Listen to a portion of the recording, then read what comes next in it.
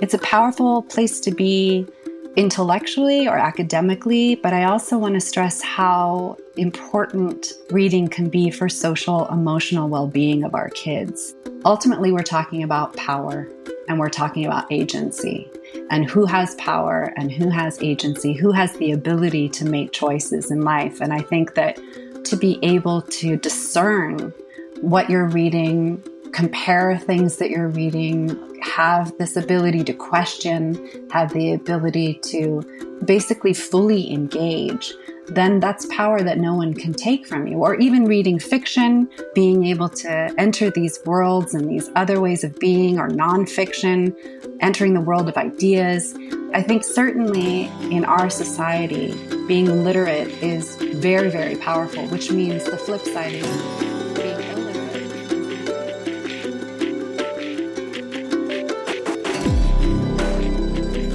Hello, everyone. This is the Early Link podcast. I'm Rafael Otto.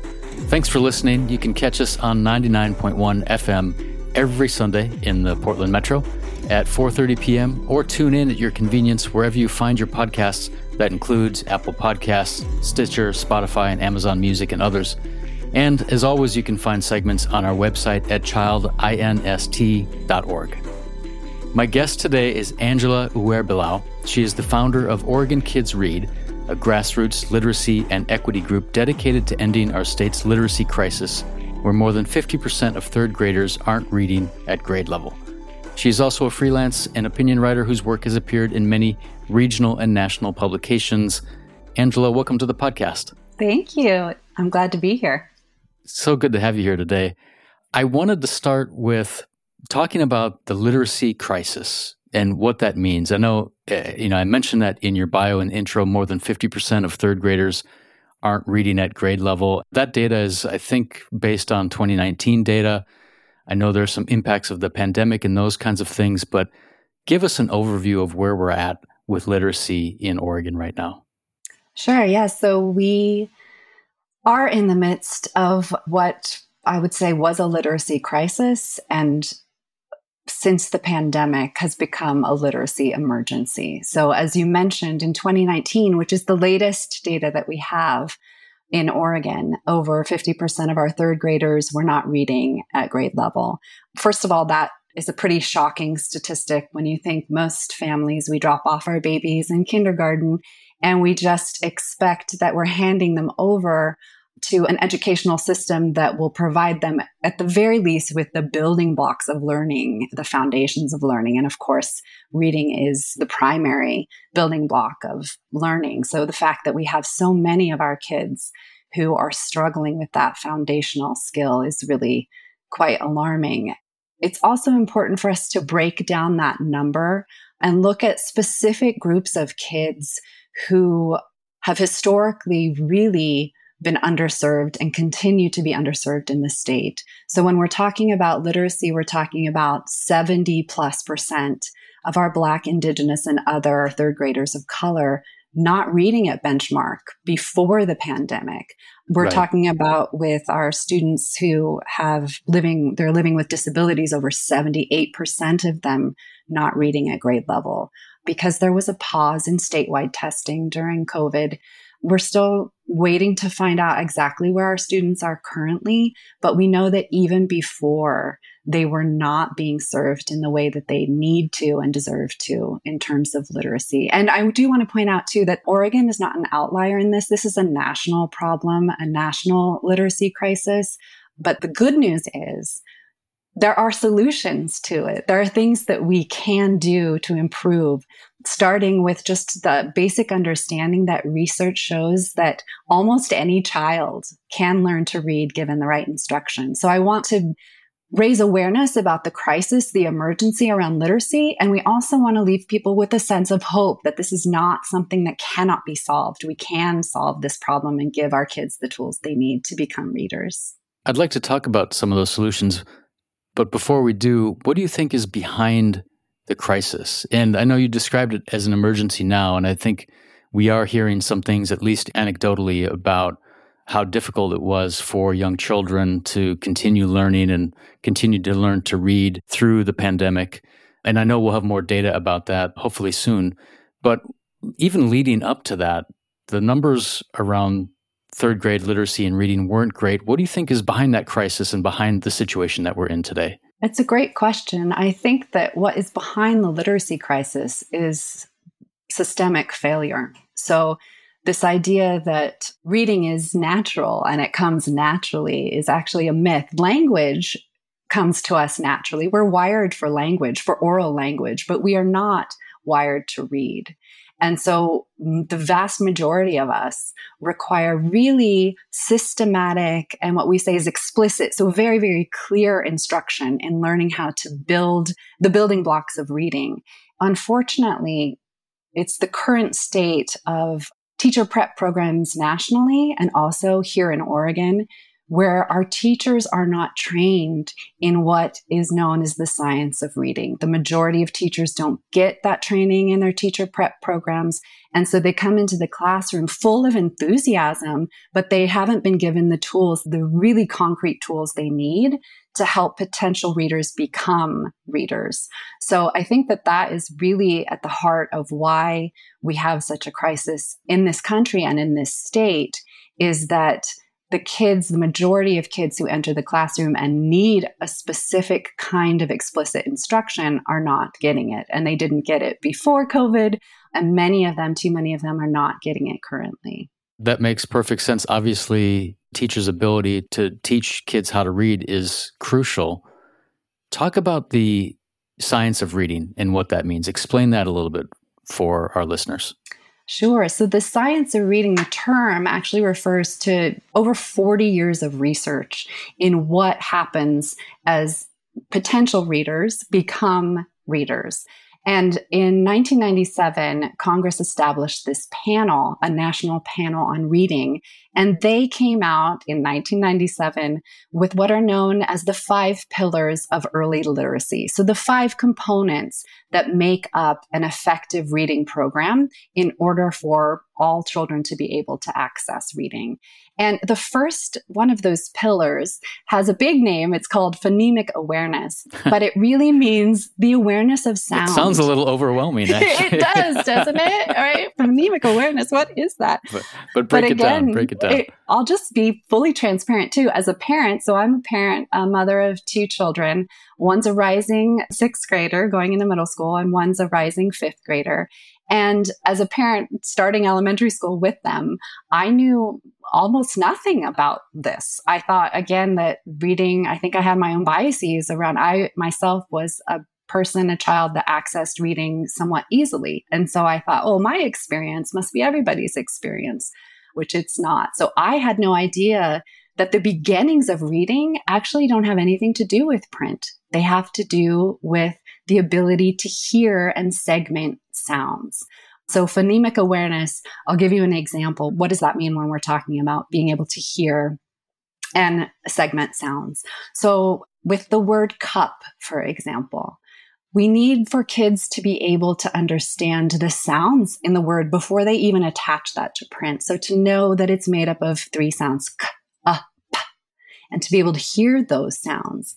And then once you can hear those sounds and identify those sounds, then you have the ability to manipulate sound. So for example, if I'm working with, I am not a tutor, but if I'm working with my own kids, for example, to say, Sure. okay, what happens if we have the word cup, and we take away the P and we replace it with a T? Then what happens to the sounds as they're combined to make a new word? What's that new word? Cut. So I think for many of us, we just didn't know or don't know the importance of kids being able to identify the sounds and to sort of start to identify what happens in their mouths and our throats when we make those sounds before we ever move on to the next pillar of early literacy, which is phonics. And that's about the grapheme, so the print that's connected to sounds. So this process of you can hear the sounds, you can segment the sounds, and then you start to connect those sounds with letters, and then those letters with words. And the third pillar of early literacy is fluency. So it's basically the speed and ease at which we start to be able to learn to read. The fourth pillar is around vocabulary. So as we start to build an understanding of sounds and then words. What do those words mean? And then the final pillar is around comprehension. So we start to bring in all of those different things into our ability to read. And so we can read a passage, not only identify the words in the passage, but what they mean, and then how they build on ideas. So a lot goes into learning how to read. And I think that, again, for many of us that may have accessed reading a bit easier, to be able to understand, oh, it is a complex process, but it's one that can be broken down and one that can be taught. That's sort of the science of reading. It's not a single curriculum. It's not a single worksheet. It's actually the body of science that goes into informing how explicit and structured instruction can help turn potential readers into readers. I appreciate the breakdown. When you're talking about early literacy, you're talking really about preschool, before kids enter kindergarten. So there's this relationship, I think, I can envision applying the science of reading to preschool environments where kids are interacting with teachers and preparing to go into elementary school. But some of the things you're talking about, the phonemic awareness, that's beginning when kids are very, very young. And so it strikes me that the role of parents is also important. Parents as educators, parents having some understanding of what literacy means when they're reading to their kids or in whatever way that they're interacting with their children is also a key factor. Yes, absolutely. And things that might seem fun and silly, like nursery rhymes or even singing, where I think all of those things build on a child's ability to hear sound and make sense of sound. So as parents, as we connect sound to meaning, just even hearing our own conversations, our children hearing our conversations and the use of a range of words, and us also taking the time to explain what a word means or how to use it in a sentence, but all orally, I think is important as well. I also think both of my girls went to an incredible preschool in Portland, and I was really grateful for the ages and stages, how a lot of preschools now offer this kind of pre-screening where we take note of milestones around gross and fine motor skills so that we can see, how our children track our children's development in order to be able to see, oh, wait, there's a milestone that's being missed, and how can we help support that child in the preschool or at home or with the pediatrician around those milestones. And I'm hopeful that in Oregon, we will develop something similar around pre-literacy, so that if we know the importance of sound to reading, if we can develop some tools to help providers and families be able to note where maybe kids are doing well or where they might be missing, and how we can supplement and support as they start their journey heading into kindergarten. I think that could be a really helpful tool, just because I know the other tools have been really transformative for families that are, none of us are born experts. And I know as a parent, sometimes you think, this amazing being that has now entered my life, there's no instructions manual. Where do I begin? So I think that could be something really helpful for us to develop in Oregon. Yeah, it can be a lot for new parents. Tell me about Oregon Kids Read. You describe it's a grassroots organization. Why did you found it? What was behind that? So Oregon Kids Read, I have to tell you, I think that, as I said, entering elementary school with my girls, I'm so grateful to our public K-5, because I feel as though I have had my own extraordinary learning journey alongside my girls as they have gone through school. And part of it was I became really involved with the PTA and just getting to know the extraordinary teachers at our school.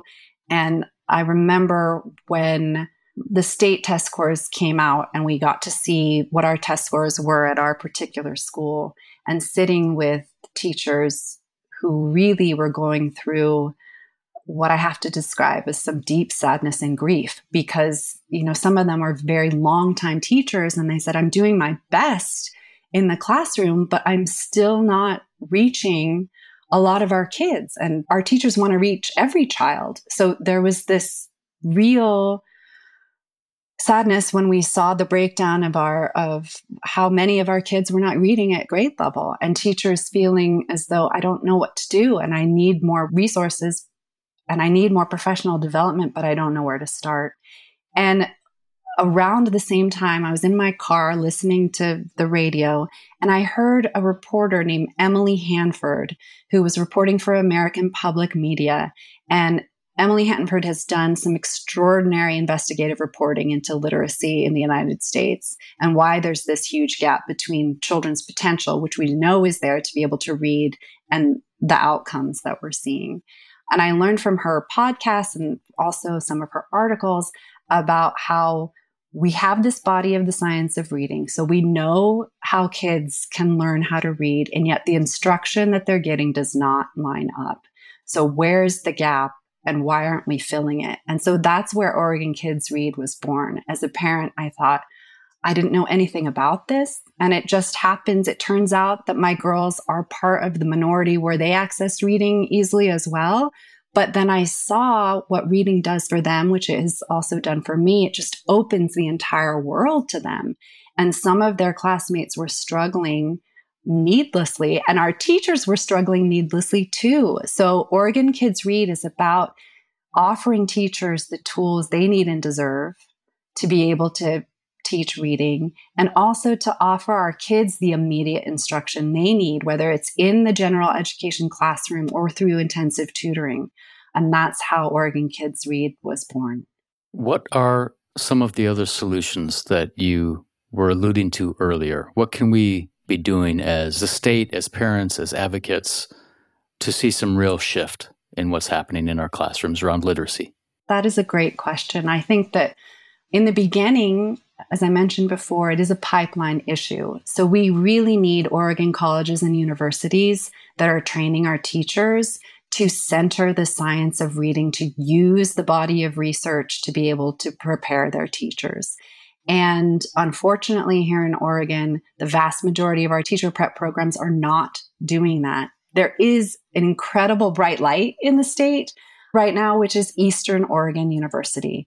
So they have been and are completely revamping their teacher prep program to center the science of reading, so that any educator that comes out of their programs will be as well equipped as they can be to teach reading, which is very exciting. So we need to see that kind of commitment and dedication in every Oregon teacher prep program across the state, because teachers that are taking out loans or paying for tuition and spending all of these hours, they deserve to be the best teachers they can be. That's why they enter the profession. So they deserve those tools from the outset.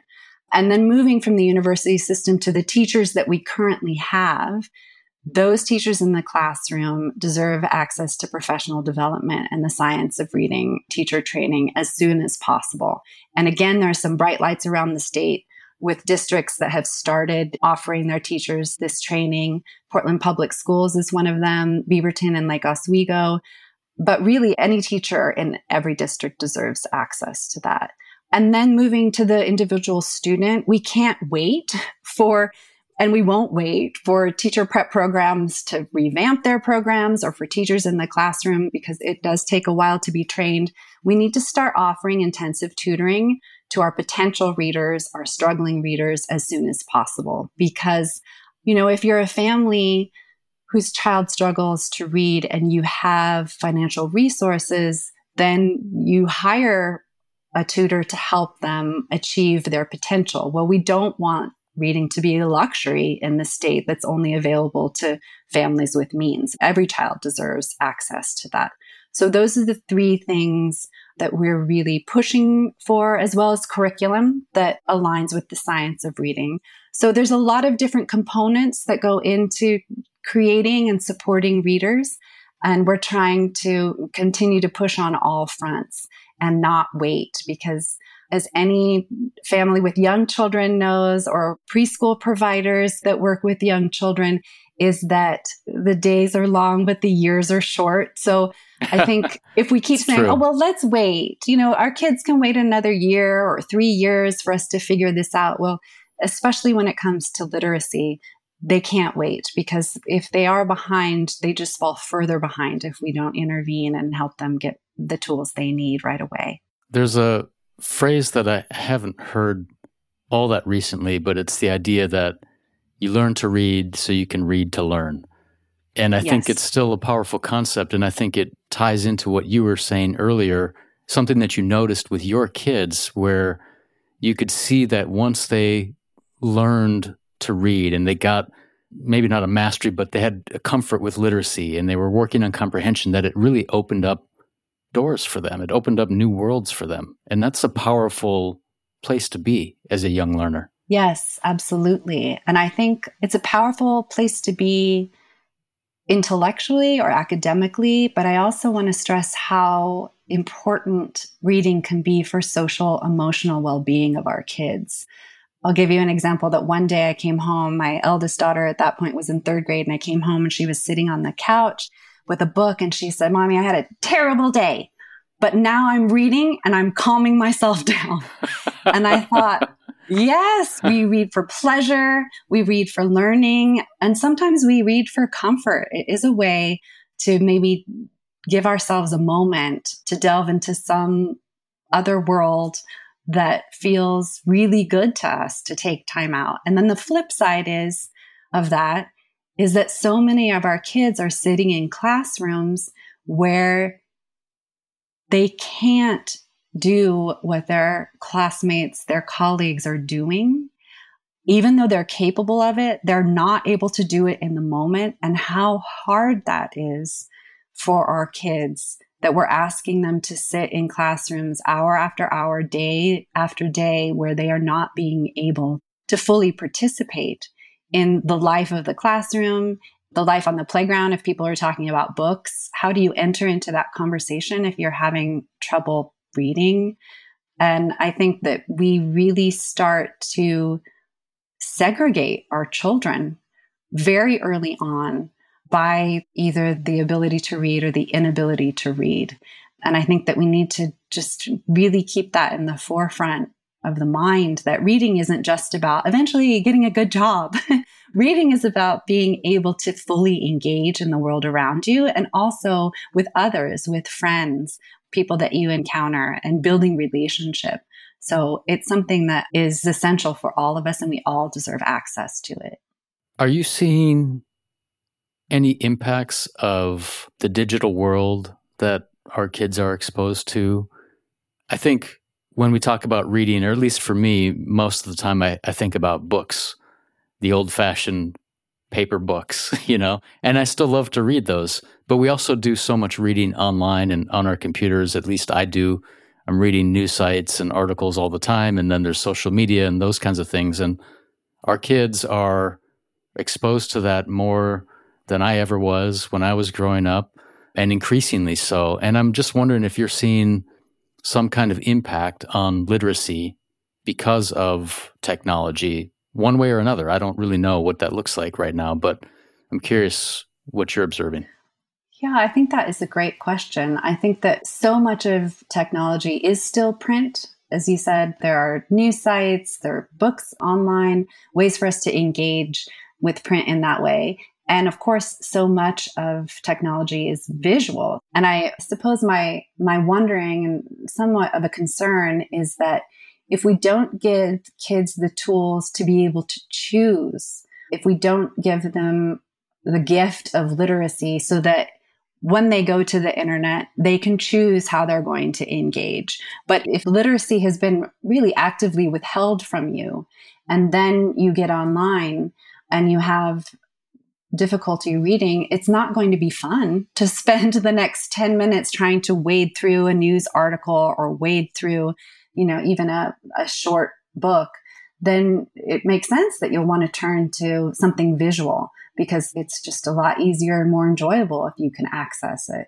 So I think at the end of the day, it's about giving our kids choices. Now, everyone has to love reading and be a voracious reader, but everyone has, I believe, the right to be able to do that if they choose. So if you're curious about something, there's definitely things where you can take that curiosity to a video and learn in that way. And that can be a very powerful thing.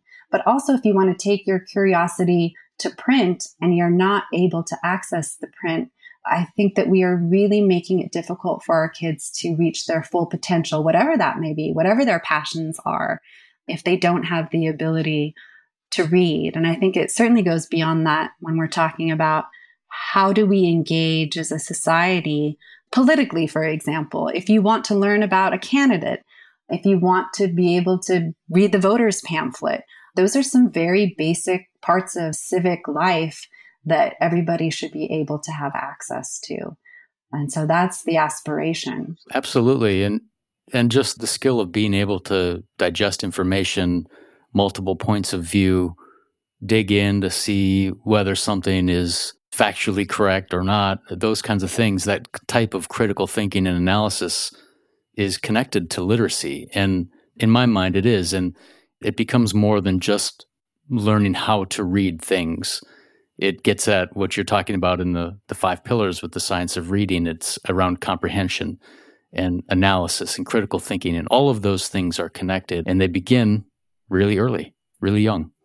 Yes, absolutely. I think fundamentally, when we're talking about literacy, ultimately we're talking about power and we're talking about agency, and who has power and who has agency, who has the ability to make choices in life. And I think that literacy, if you can read and you can, as you said, start to be able to discern what you're reading, compare things that you're reading, have this ability to question, have the ability to basically fully engage, then that's power that no one can take from you. Or even reading fiction, being able to enter these worlds and these other ways of being, or nonfiction, entering the world of ideas. I think certainly in our society, being literate is very, very powerful, which means the flip side is being illiterate is a very vulnerable place to be. It's so hard to access so many of the things in life without being able to read. And it's also about, if you cannot read, really having to lean on others to interpret for you. That's a very vulnerable place. And we need to be able to empower our children from the beginning all the way up through, the end of life, to give them as much power as they can to make the choices freely in their lives that they want to and need to. If you're a parent or a guardian or a family member and you're concerned about your children or what's happening in the school system or their preschool classroom, what can you do? What are some resources that are out there? That's a great question. Well, I think I'll start on the individual level. So if you are a parent or a family member, guardian, a preschool provider, a teacher, one thing that I'd recommend is there's a website called Haggerty.org. So it's HEGGERTY.org. And they have free resources for pre-K through first grade, free online resources that you can use with your student or your child, just to check in about where your child is at. And that's something that you can do from home. And moving then from sort of the personal into more of an advocacy role, I'd say especially heading into kindergarten, first grade, second grade, it's giving yourself complete permission to ask questions. So of teachers, of the principal, of your particular school district, are they using the science of reading in the classroom? Are they offering teacher training to the teachers in your building or the teachers in your district?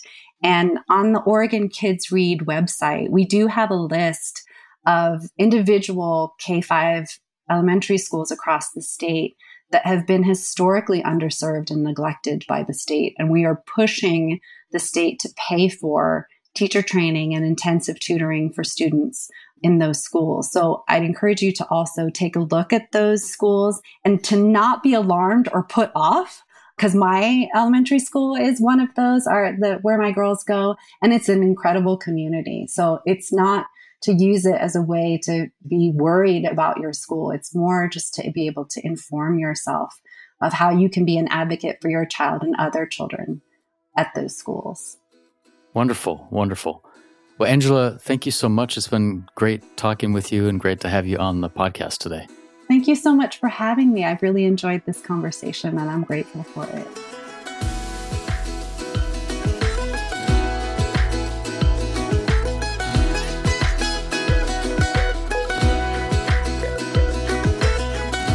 This show is brought to you by Children's Institute.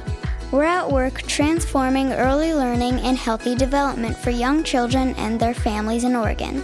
Tune in on 99.1 FM on Sundays at 4:30 p.m. or stream these segments wherever you find your podcasts. You can also find episodes on the Children's Institute website at childinst.org. Pay us a visit, sign up for our newsletter, or connect with us on social media. Thanks for listening.